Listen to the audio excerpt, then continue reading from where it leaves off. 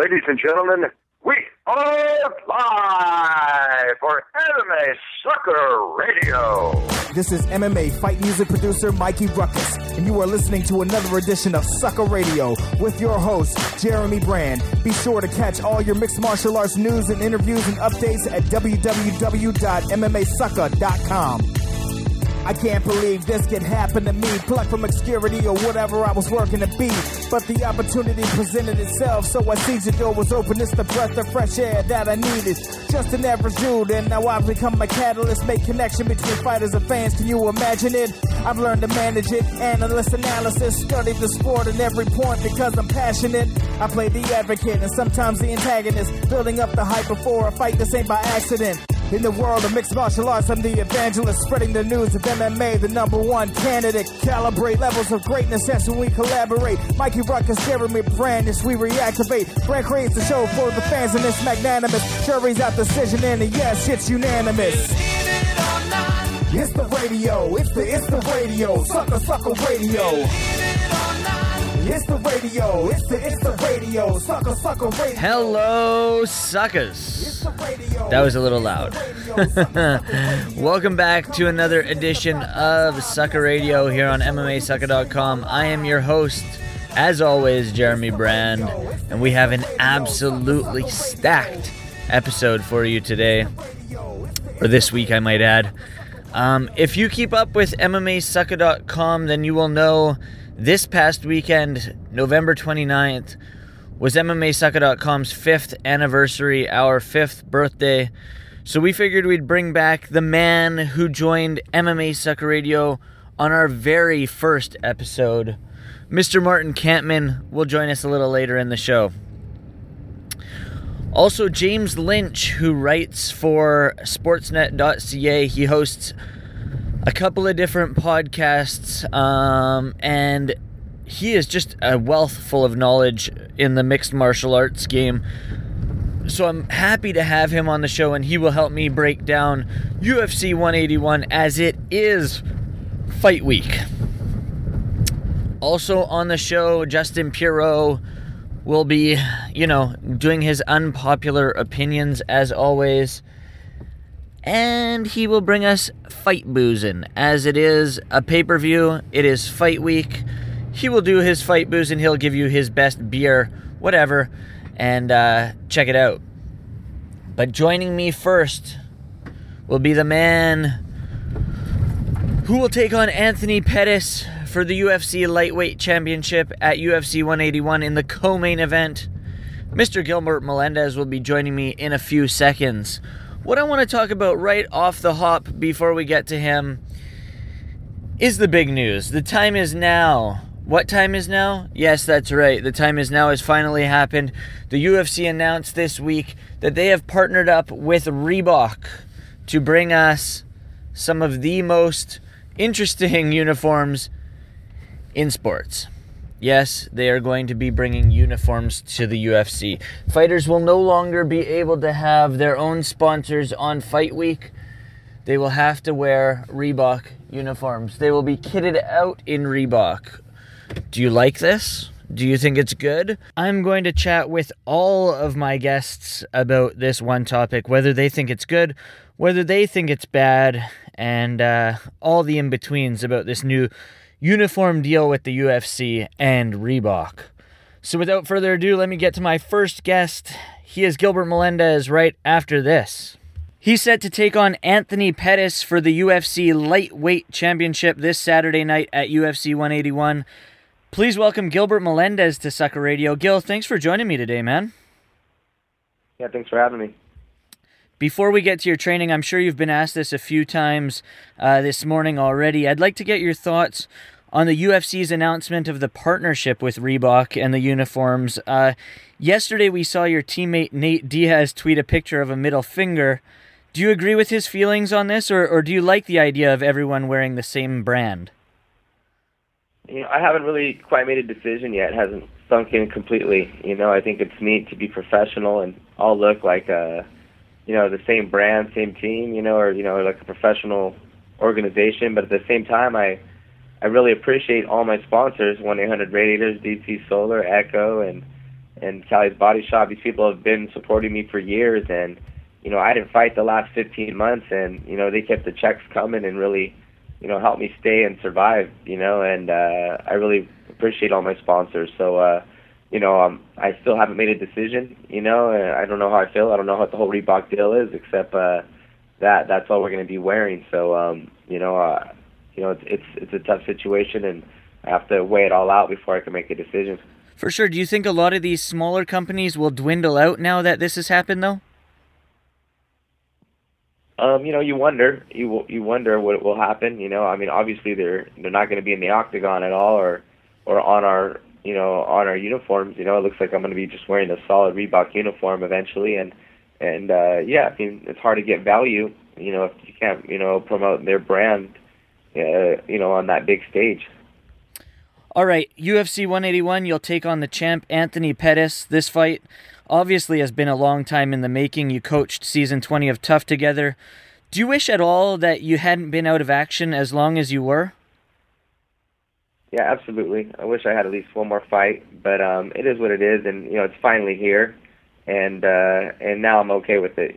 About 5 months ago, I was like, dang, I wish I could have fought before this TV show started airing, but it is what it is, and now I'm, now it's going to happen, and now I can get the ball rolling after this fight as well.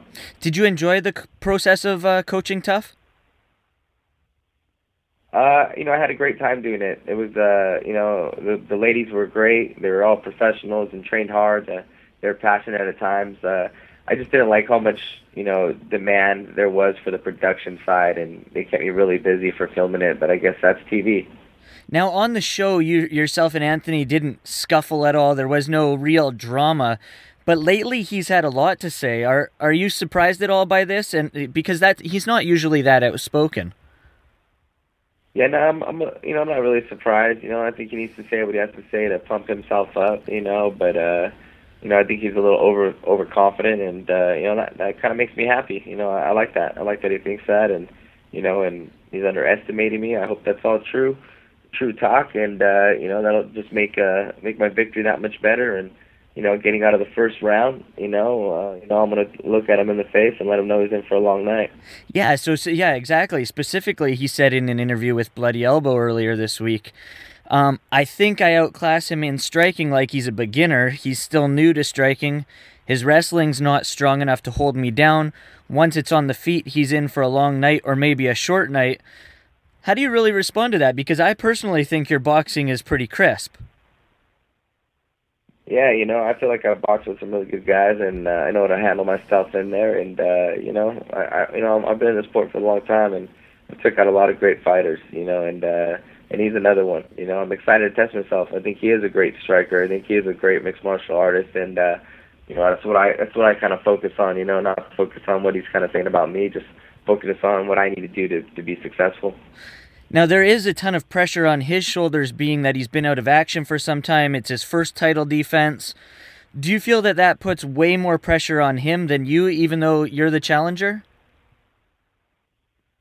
Yeah, I believe he has some pressure. I think he's just adding more pressure on himself, saying all these things he's saying. So, yeah, I'm sure he has some pressure. Maybe that's how he deals with it. Maybe he does better under pressure. Who knows, But, yeah, there is, I think, a little pressure for him. I think he gets, he's always, it seems like he's always complaining that he has doubters and that, people are always giving him a lot of slack for not fighting. So, he feels like it's him against the world type thing. It's kind of what I'm getting for it all. But again, I really don't care, True, there have been a lot of doubters because this is his first title defense, and that first fight, I mean, the fight against Benson Henderson ended so awkwardly. Do you agree with that? That he does have to prove himself? This is sort of a make or break fight.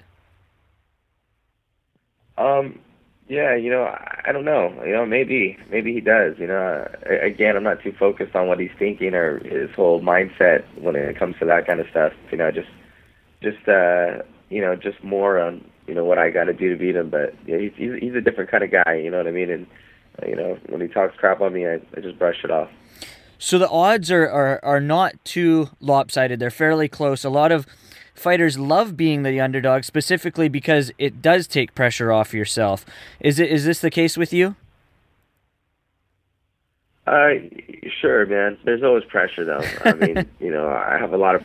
I gotta deliver. I gotta win. I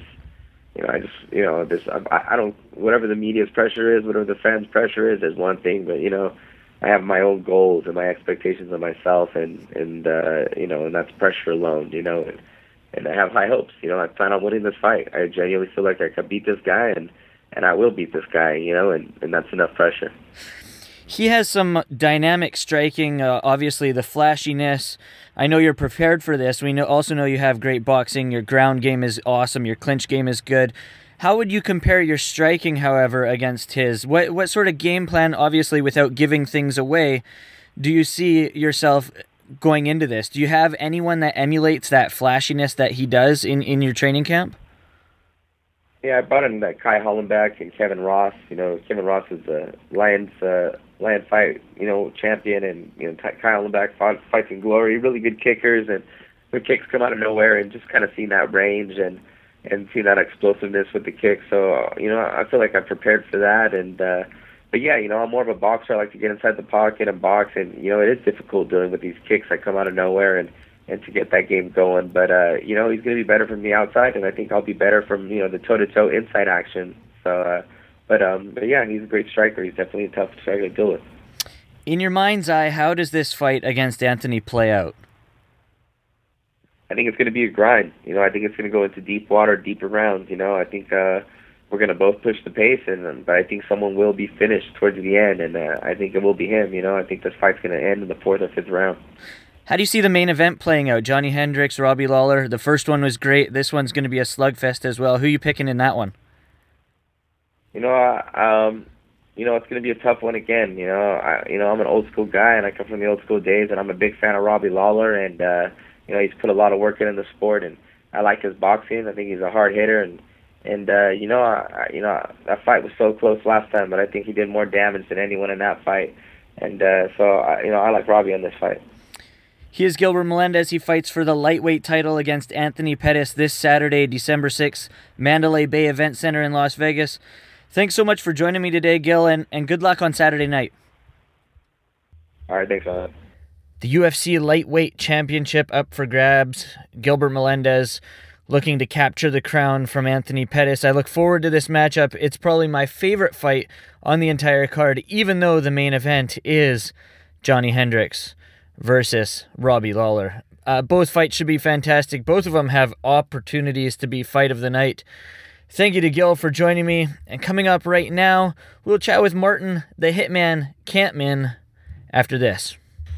This guy was literally the first ever guest on MMA Sucker Radio almost 5 years ago, so we figured with our 5th anniversary happening this past weekend, we would welcome him back to the show. Please welcome the Team Alpha Male coach, Martin Kampmann, to Sucker Radio. Martin, thanks for taking the time today, man. For sure. Thank you. I feel very honored to be the first guest, and you guys still going strong. Trying to, man. We're trying to. So you're in Vegas now with Uriah Faber. Will this Uriah Faber bout be the first time you're the head coach in one of the UFC guys from Alpha Male's corner?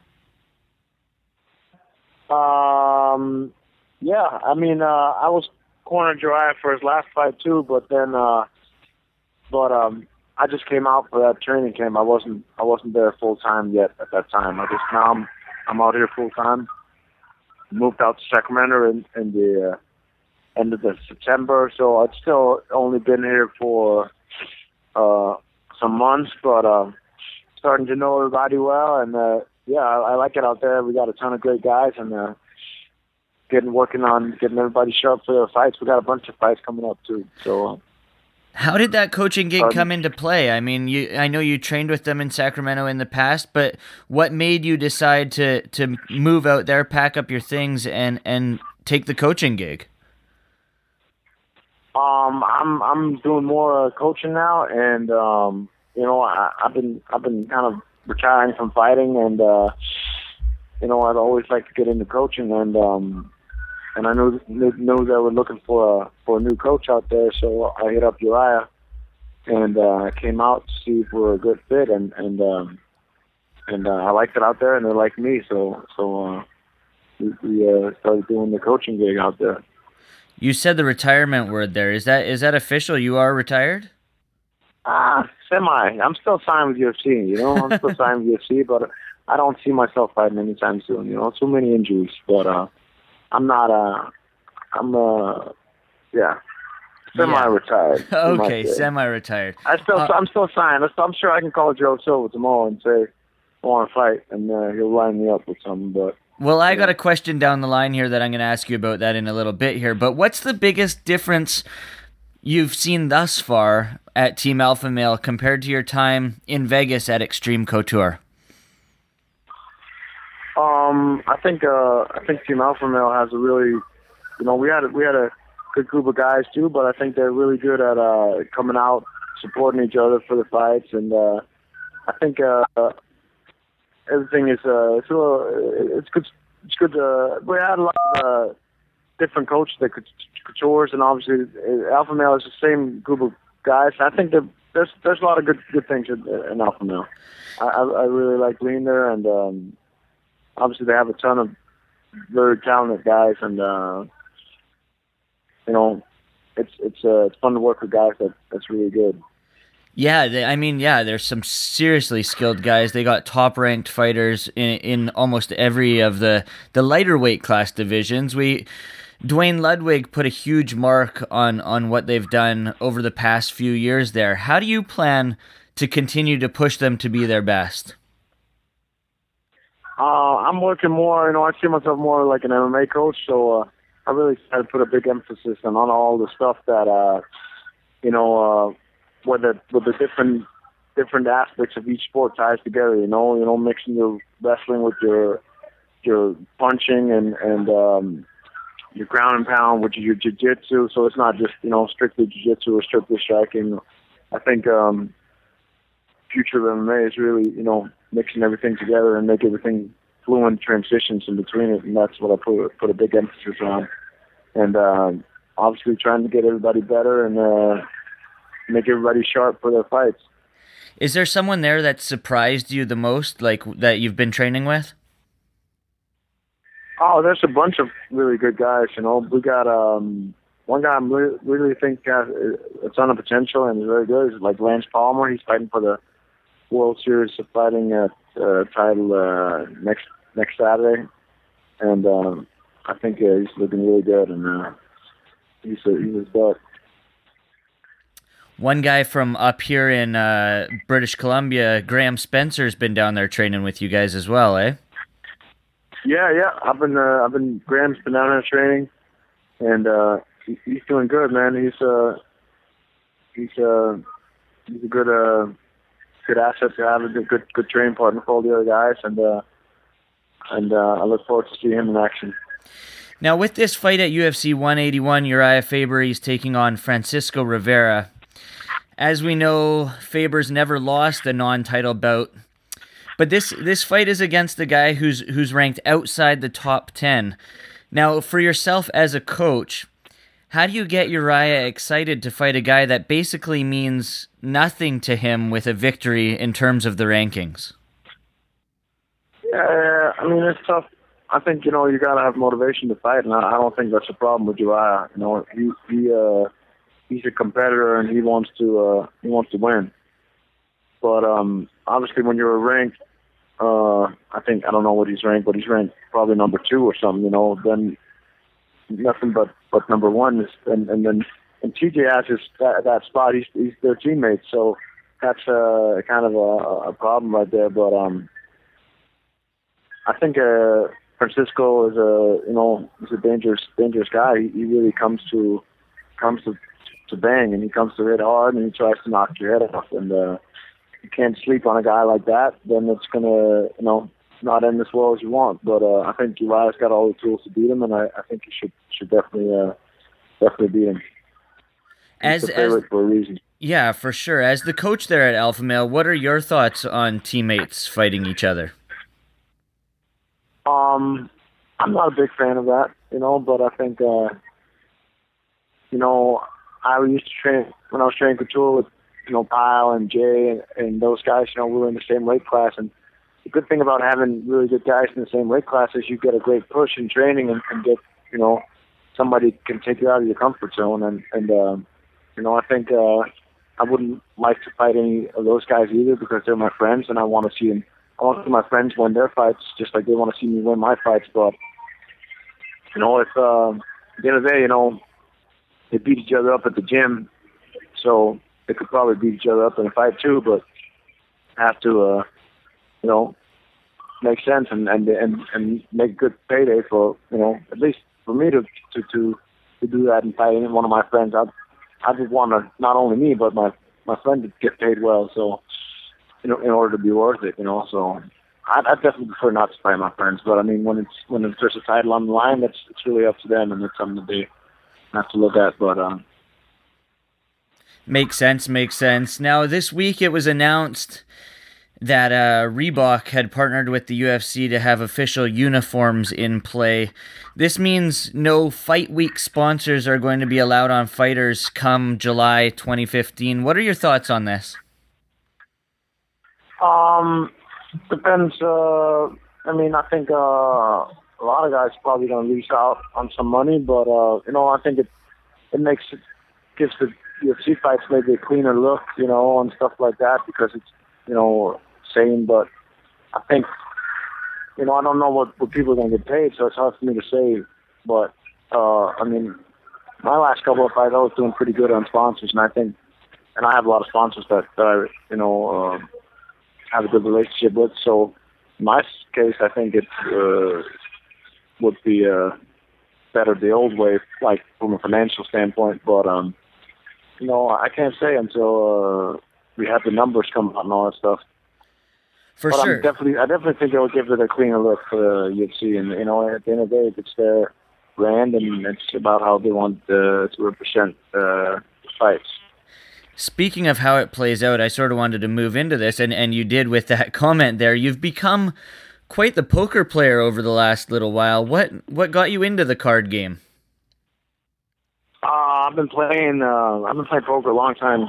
I've always thought it was fun to play. I'm intrigued by the whole psychological aspect of it, of the math aspect of it, and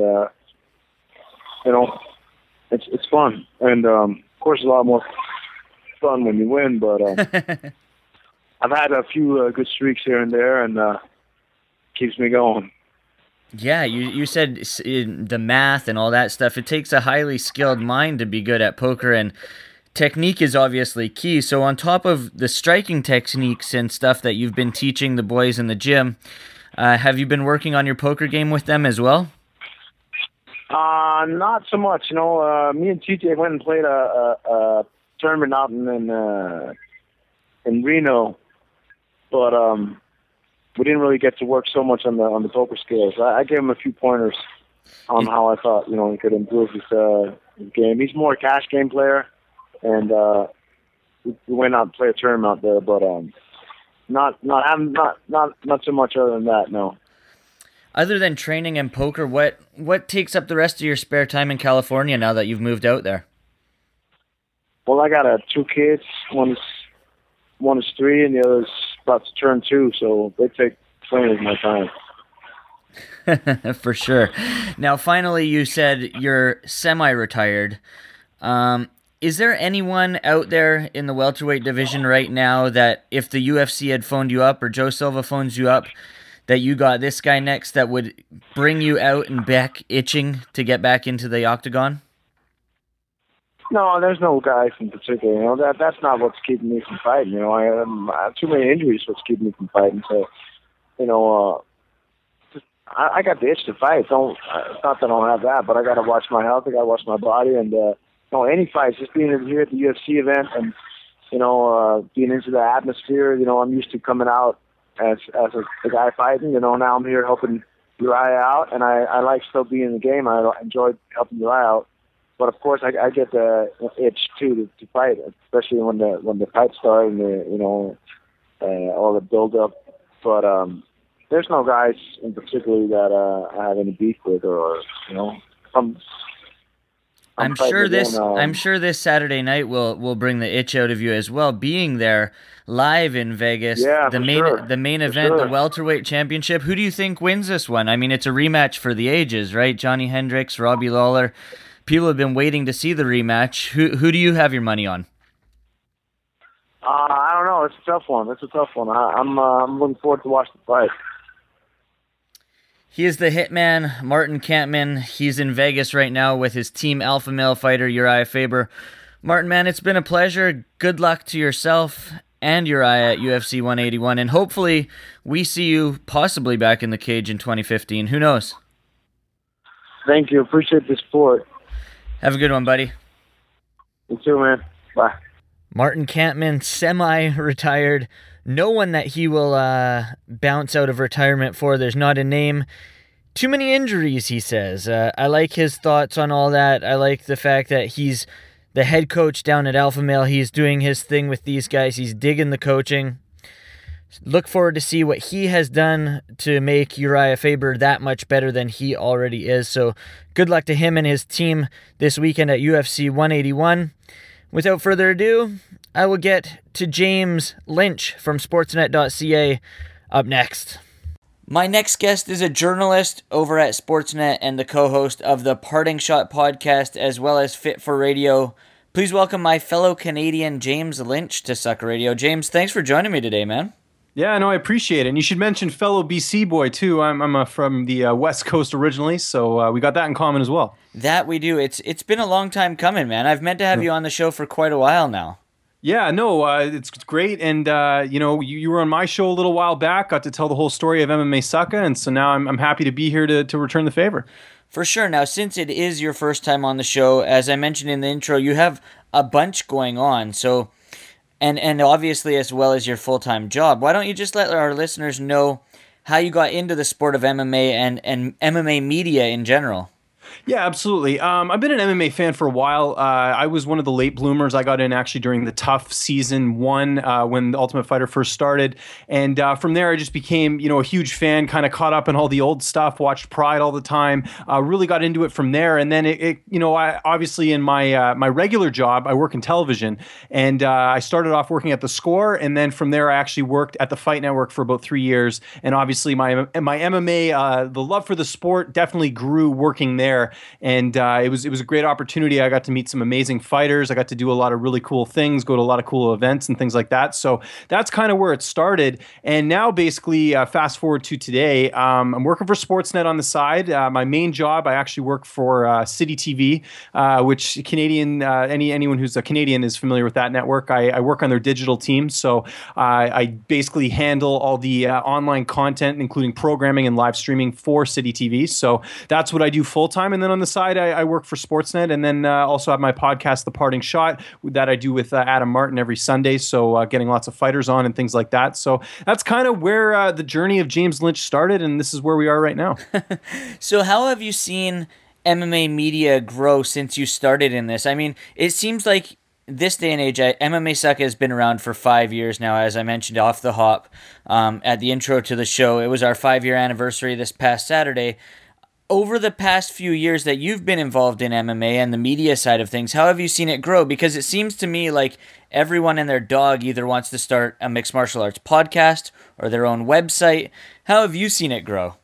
I describe it as peaks and valleys, to be honest. I remember back in 2008 when I started at Fight Network, it seemed like there were a lot more sites, and it also seemed like there was more, opportunities and things like that back then. I mean, you look at the type of programming we had just on the television side. I mean, we had, MMA Connected, which, ended up being UFC Central, which is no longer on Sportsnet. And then we had the MMA show on The Score when The Score was still back around. So it seemed like back then, there were a lot of opportunities, and we've seen, things kind of go up and down. Obviously, we have the Fox deal with the UFC that has created some jobs over there at Fox Sports and things like that. And then on the online side, just kind of pertaining to your website, I mean, we've seen some sites survive like yourself, and then we've seen other sites that have kind of just gone by the wayside, kind of like mixed martial arts promotions that have tried to go head-to-head with the UFC. So kind of the way I describe it is, there's still going to be room for MMA sites to do their thing, create original content, things like that. But it's a very competitive industry, and we've definitely seen the the smart ones survive, and the ones that have,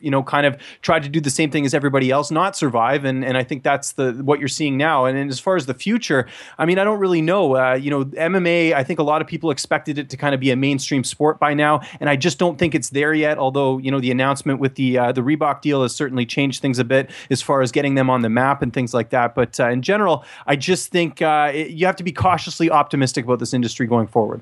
All right, let's talk some news. The big news this week was obviously the UFC and Reebok deal that will bring uniforms to the Octagon. There seem to be so many mixed reviews on this, but to me, the general consensus from what I'm seeing from the fans, it seems like they're against it. How do you feel about the uniform and Reebok and UFC partnering up? Yeah, I have a mixed reaction to this. I'm kind of on the fans and media's side in terms of being against this deal because, obviously we'd like to see the fighters make as much money as they can.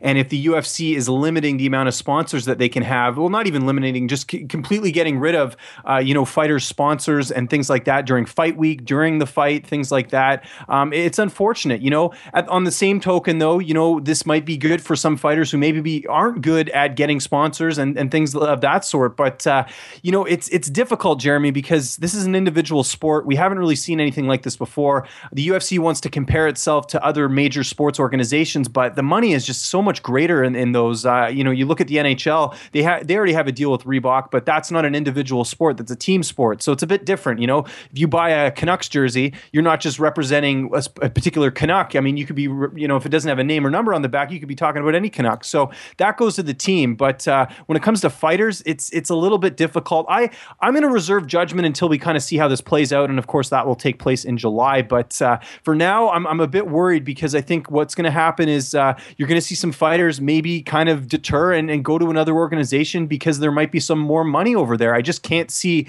a lot of the lower tier fighters getting the type of pay that they want. And I've even heard rumblings even today, not just from rival promoters, but from actual fighters that they're not happy about this. And a lot of fighters rely on their own sponsorships to pay for rent and things like that. So it's kind of concerning. But like I said, I'll wait until we kind of see how this all comes together come July. Exactly. That's sort of the way I'm looking at it too. Obviously, the big stars are going to be making the big bucks. It could really hurt the up and comers.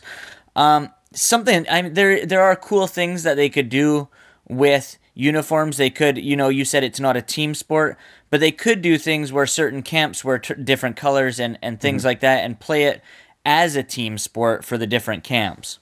Yeah, exactly. I think that's a great idea, and that's something that would definitely, be something that would be enticing for the fighters. But the other thing we have to keep in mind too is that what happens when a fighter retires? What happens to their brand? One of the great things about fighters and the fact that they have clothing companies that they're attached to is, we'll even see guys that have retired, and you can still, buy their signature shirt that belongs to them. If you do a team thing, that might not work out for them once they retire, type thing. So I think for a lot of these guys, they're really starting to see the business side of things, and Reebok will help with that, but it could also hurt them in the sense that they can't make, they can't maximize their profit. They have a cap as far as how much they can make based off of this deal, and also based off the rankings, which I think it was very surprising to hear because, the UFC rankings for the most part, I think we can all kind of agree here, it needs a lot of work. And I think to just base it off that is kind of unfair.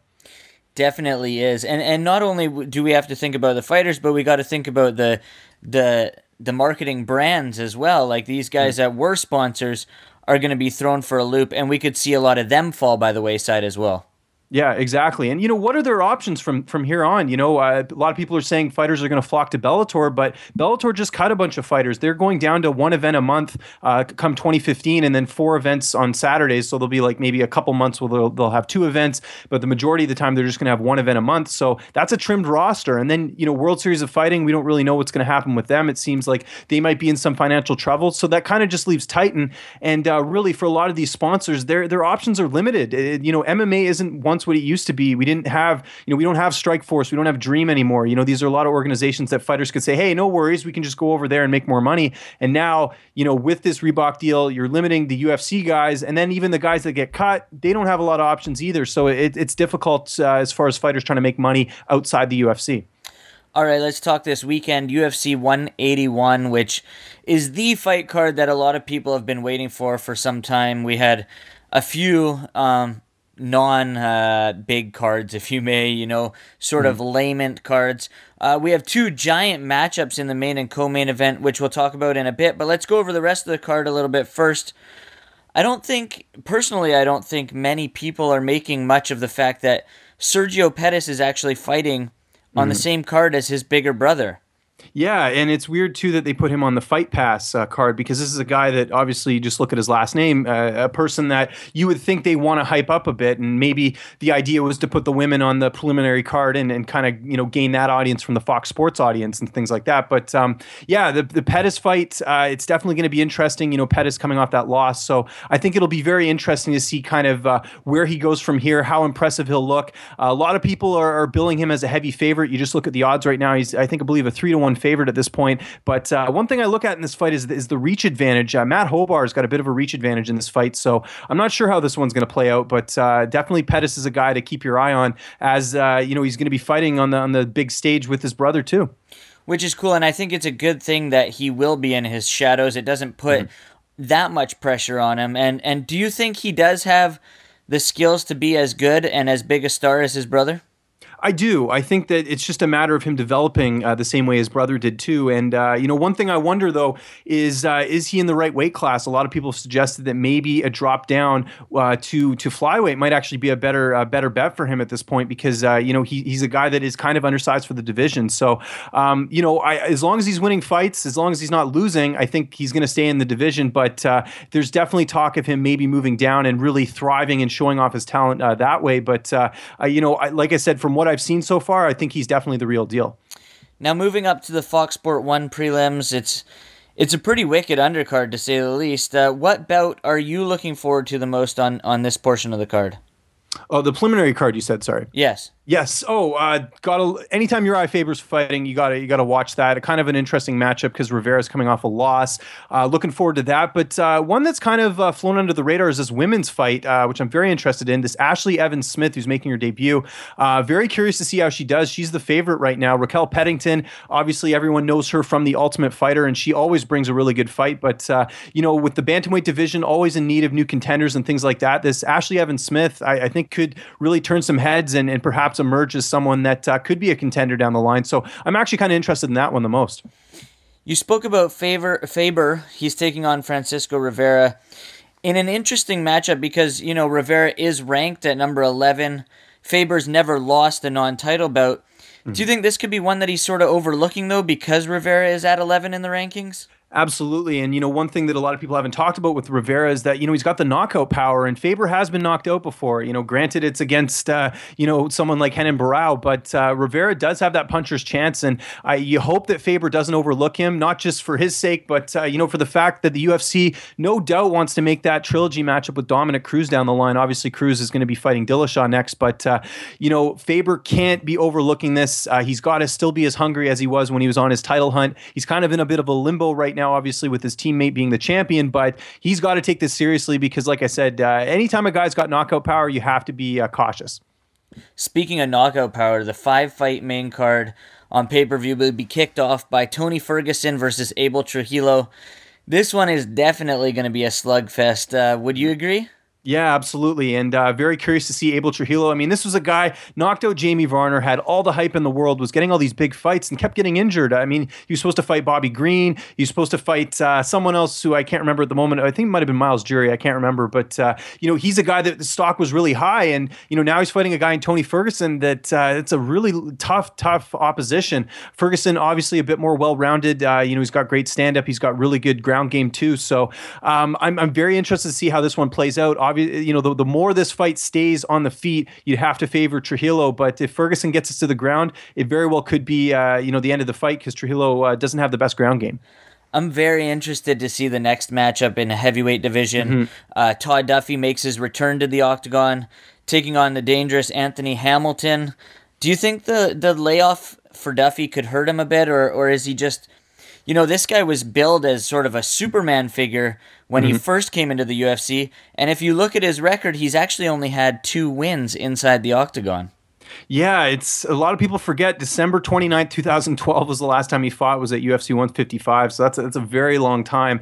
There's two ways of looking at this. You can either say he's going to have ring rust, or you can say that maybe he's developed his skills over that time, and the time in the gym has actually paid off. A lot of people were worried when Kat Zingano was out of the octagon for a while, and she came back and had an impressive performance, and the same thing with Dominic Cruz. And maybe Duffy will be the same way. If you look at this fight on paper, Duffy should be the favorite, and he is the favorite for a reason, because he's just more well-rounded. Hamilton, he's kind of been an up and down guy. Some fights he looks great, other fights not so much. The fight in the MFC against Shamil Rama, the head kick knockout, the highlight reel finish, that's the type of guy that you want to see in this fight. And then there's other fights like against Oleinik where he didn't look great at all, got submitted in the first round. So I think if you're looking at this fight from a statistical standpoint, you got to go with Duffy here. I think Duffy's going to get it done. He's just got some incredible athleticism, and you have to always be worried about his knockout power. So I think Duffy, for me, is my pick.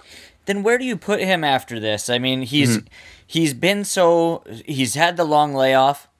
Mm-hmm. If he knocks out this guy Hamilton, which he very well could, he's got to be knocking on the door of the heavyweight division, with the fact that it is so bleak at the moment.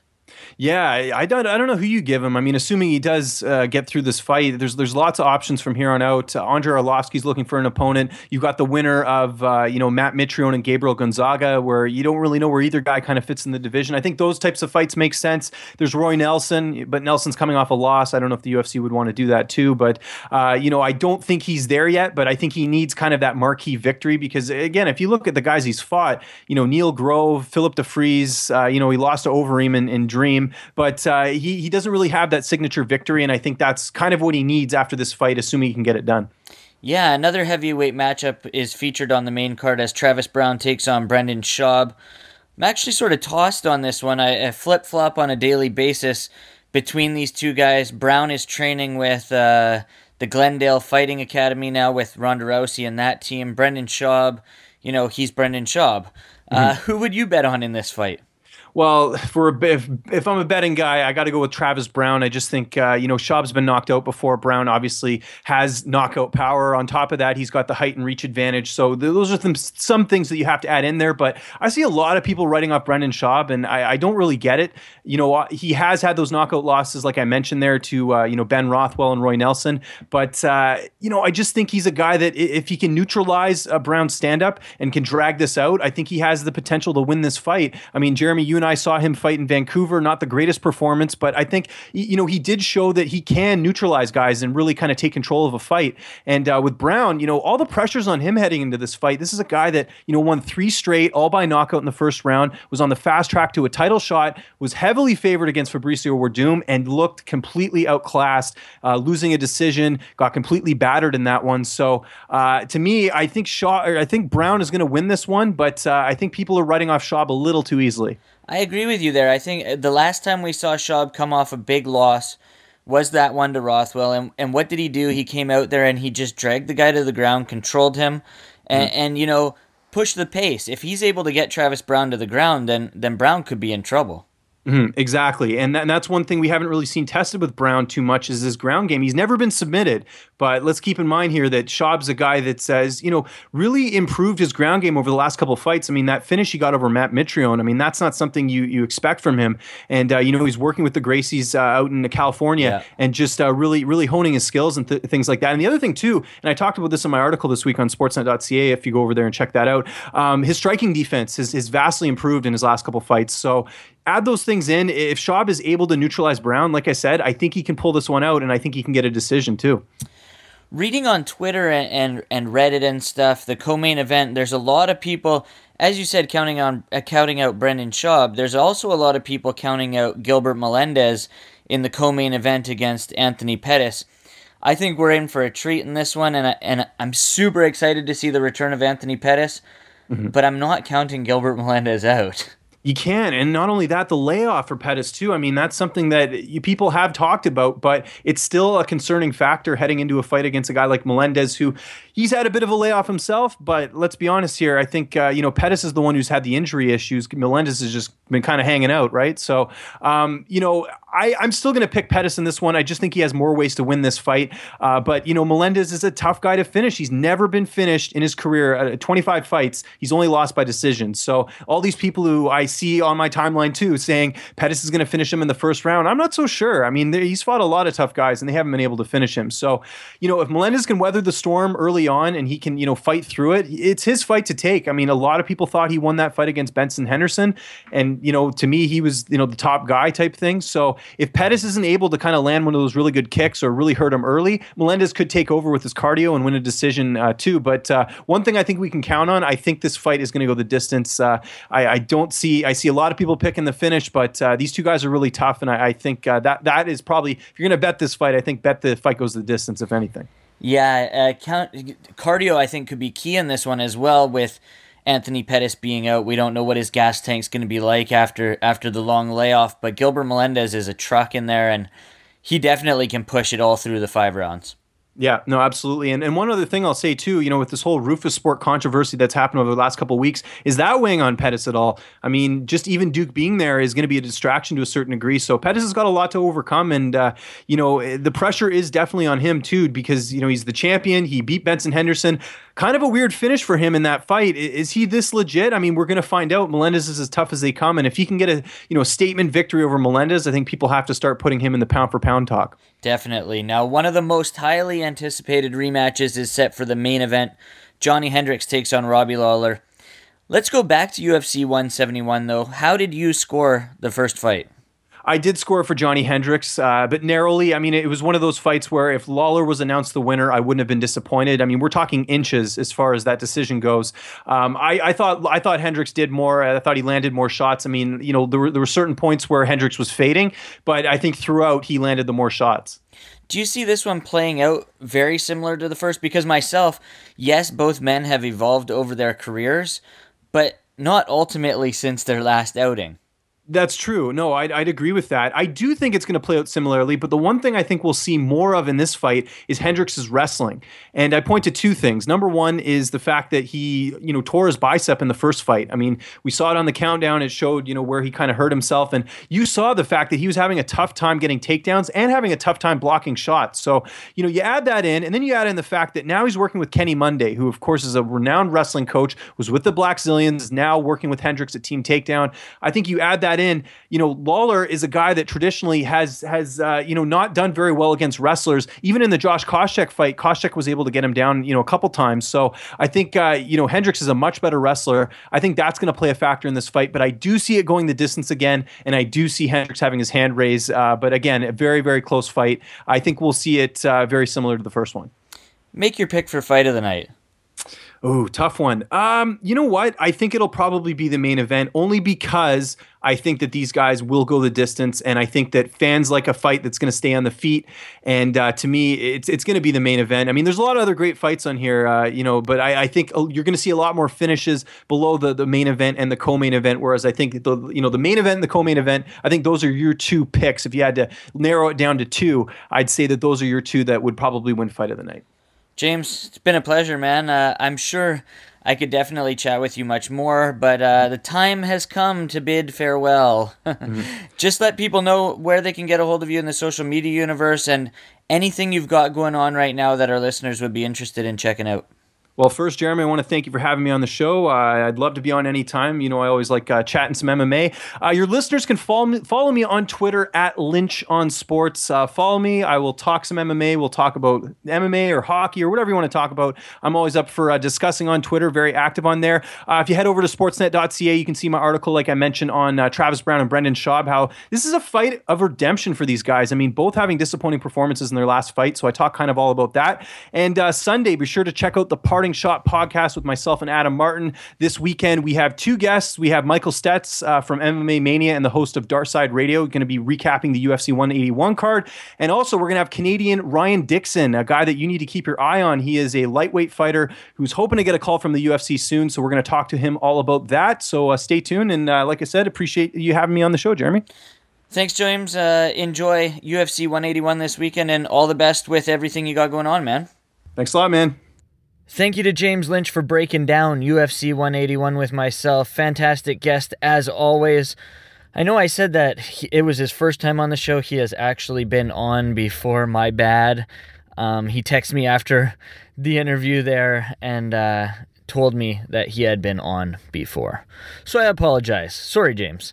We'll round out the show with two segments from Justin Pirro. We have his unpopular opinions and fight boozing to finish off the episode. I'll be back right after those two segments to sign off.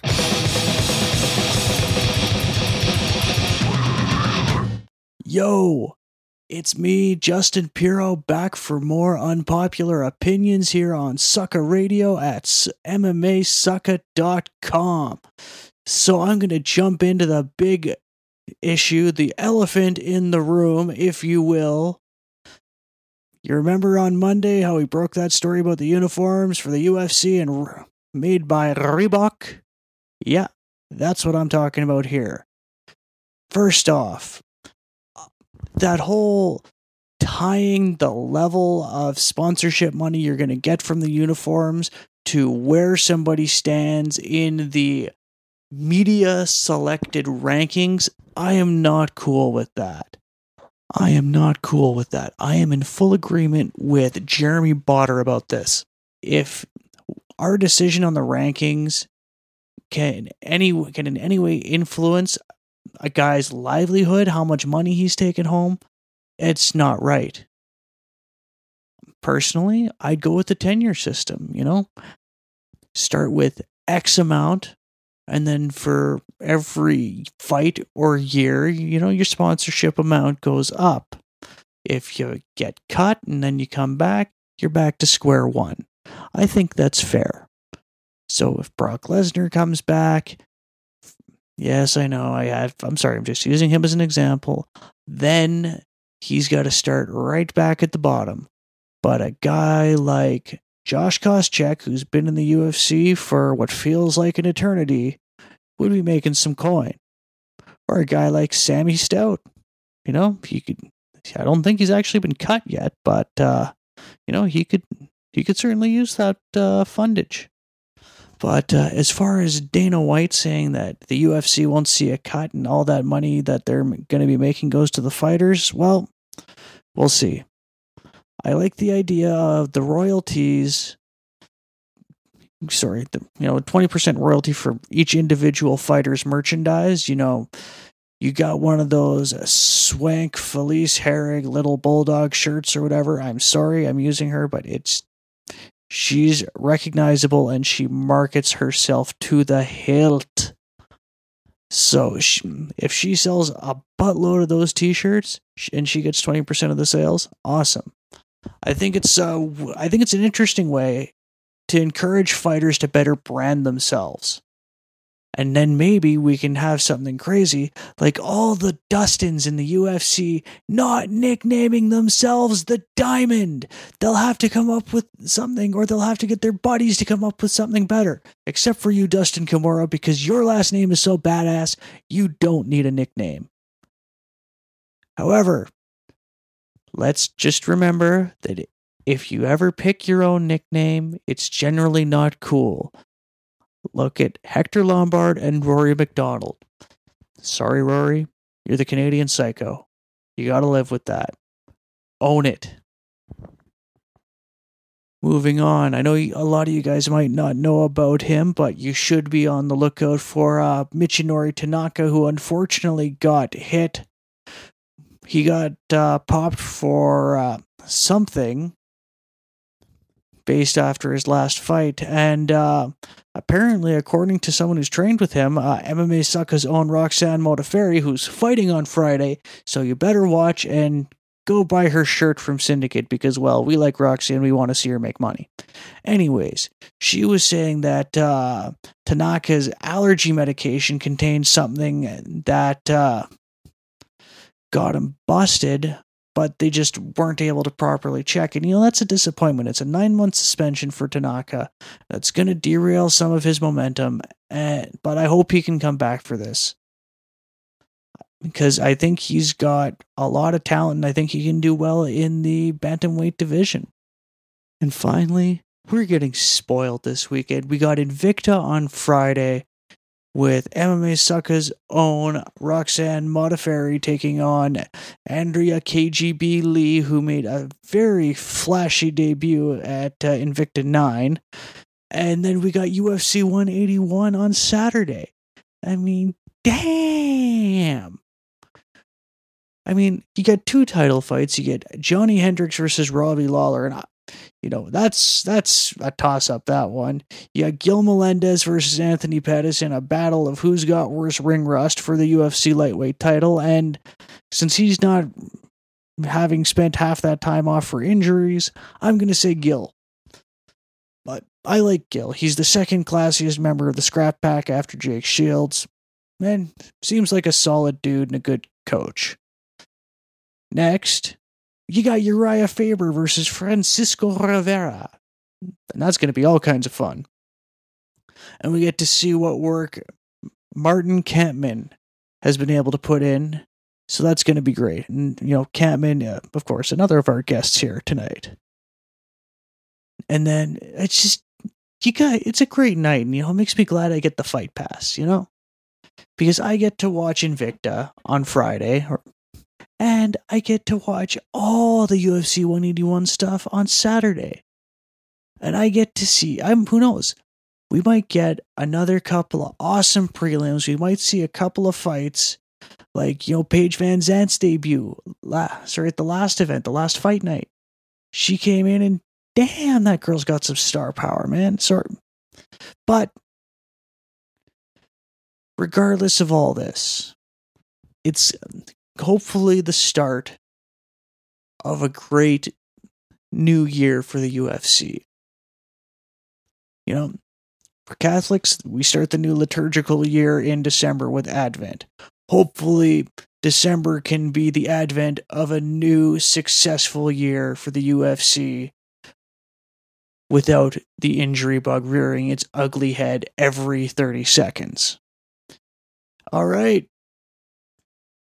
That's it for me for now. I want to hear your complaints and grievances. # complaints and grievances at Stormland Brand or on Facebook at facebook.com/Stormland.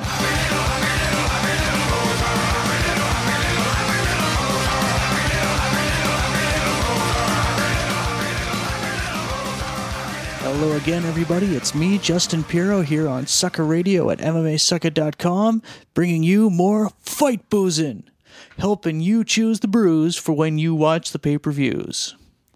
And so in honor of the UFC lightweight title challenger at the upcoming UFC 181 and Sucker Radio guest El Nino Gilbert Melendez, we're going to California, a hotbed craft brewing, and we're going to go with one of the OGs, Sierra Nevada Brewery, with their Torpedo Extra IPA. Now, some of you, if you listen to other podcasts, you may have heard of this. If you listen to Steve Austin's podcast, he pimps the shit out of this beer. Sierra Nevada Torpedo Extra IPA, hitting you with a great blend of citrus, pine, and tropical fruit coming from the Magnum Crystal and Citra hops they use. They use Magnum and bittering and finishing hops, so you're in good hands there, and something strong. And of course, they use 2-row pale and caramel malts. Now, alcohol content-wise, of course it's going to knock you on your butt. It's 7.2 ABV. So go easy on these if you can. It's good, so it's a very drinkable.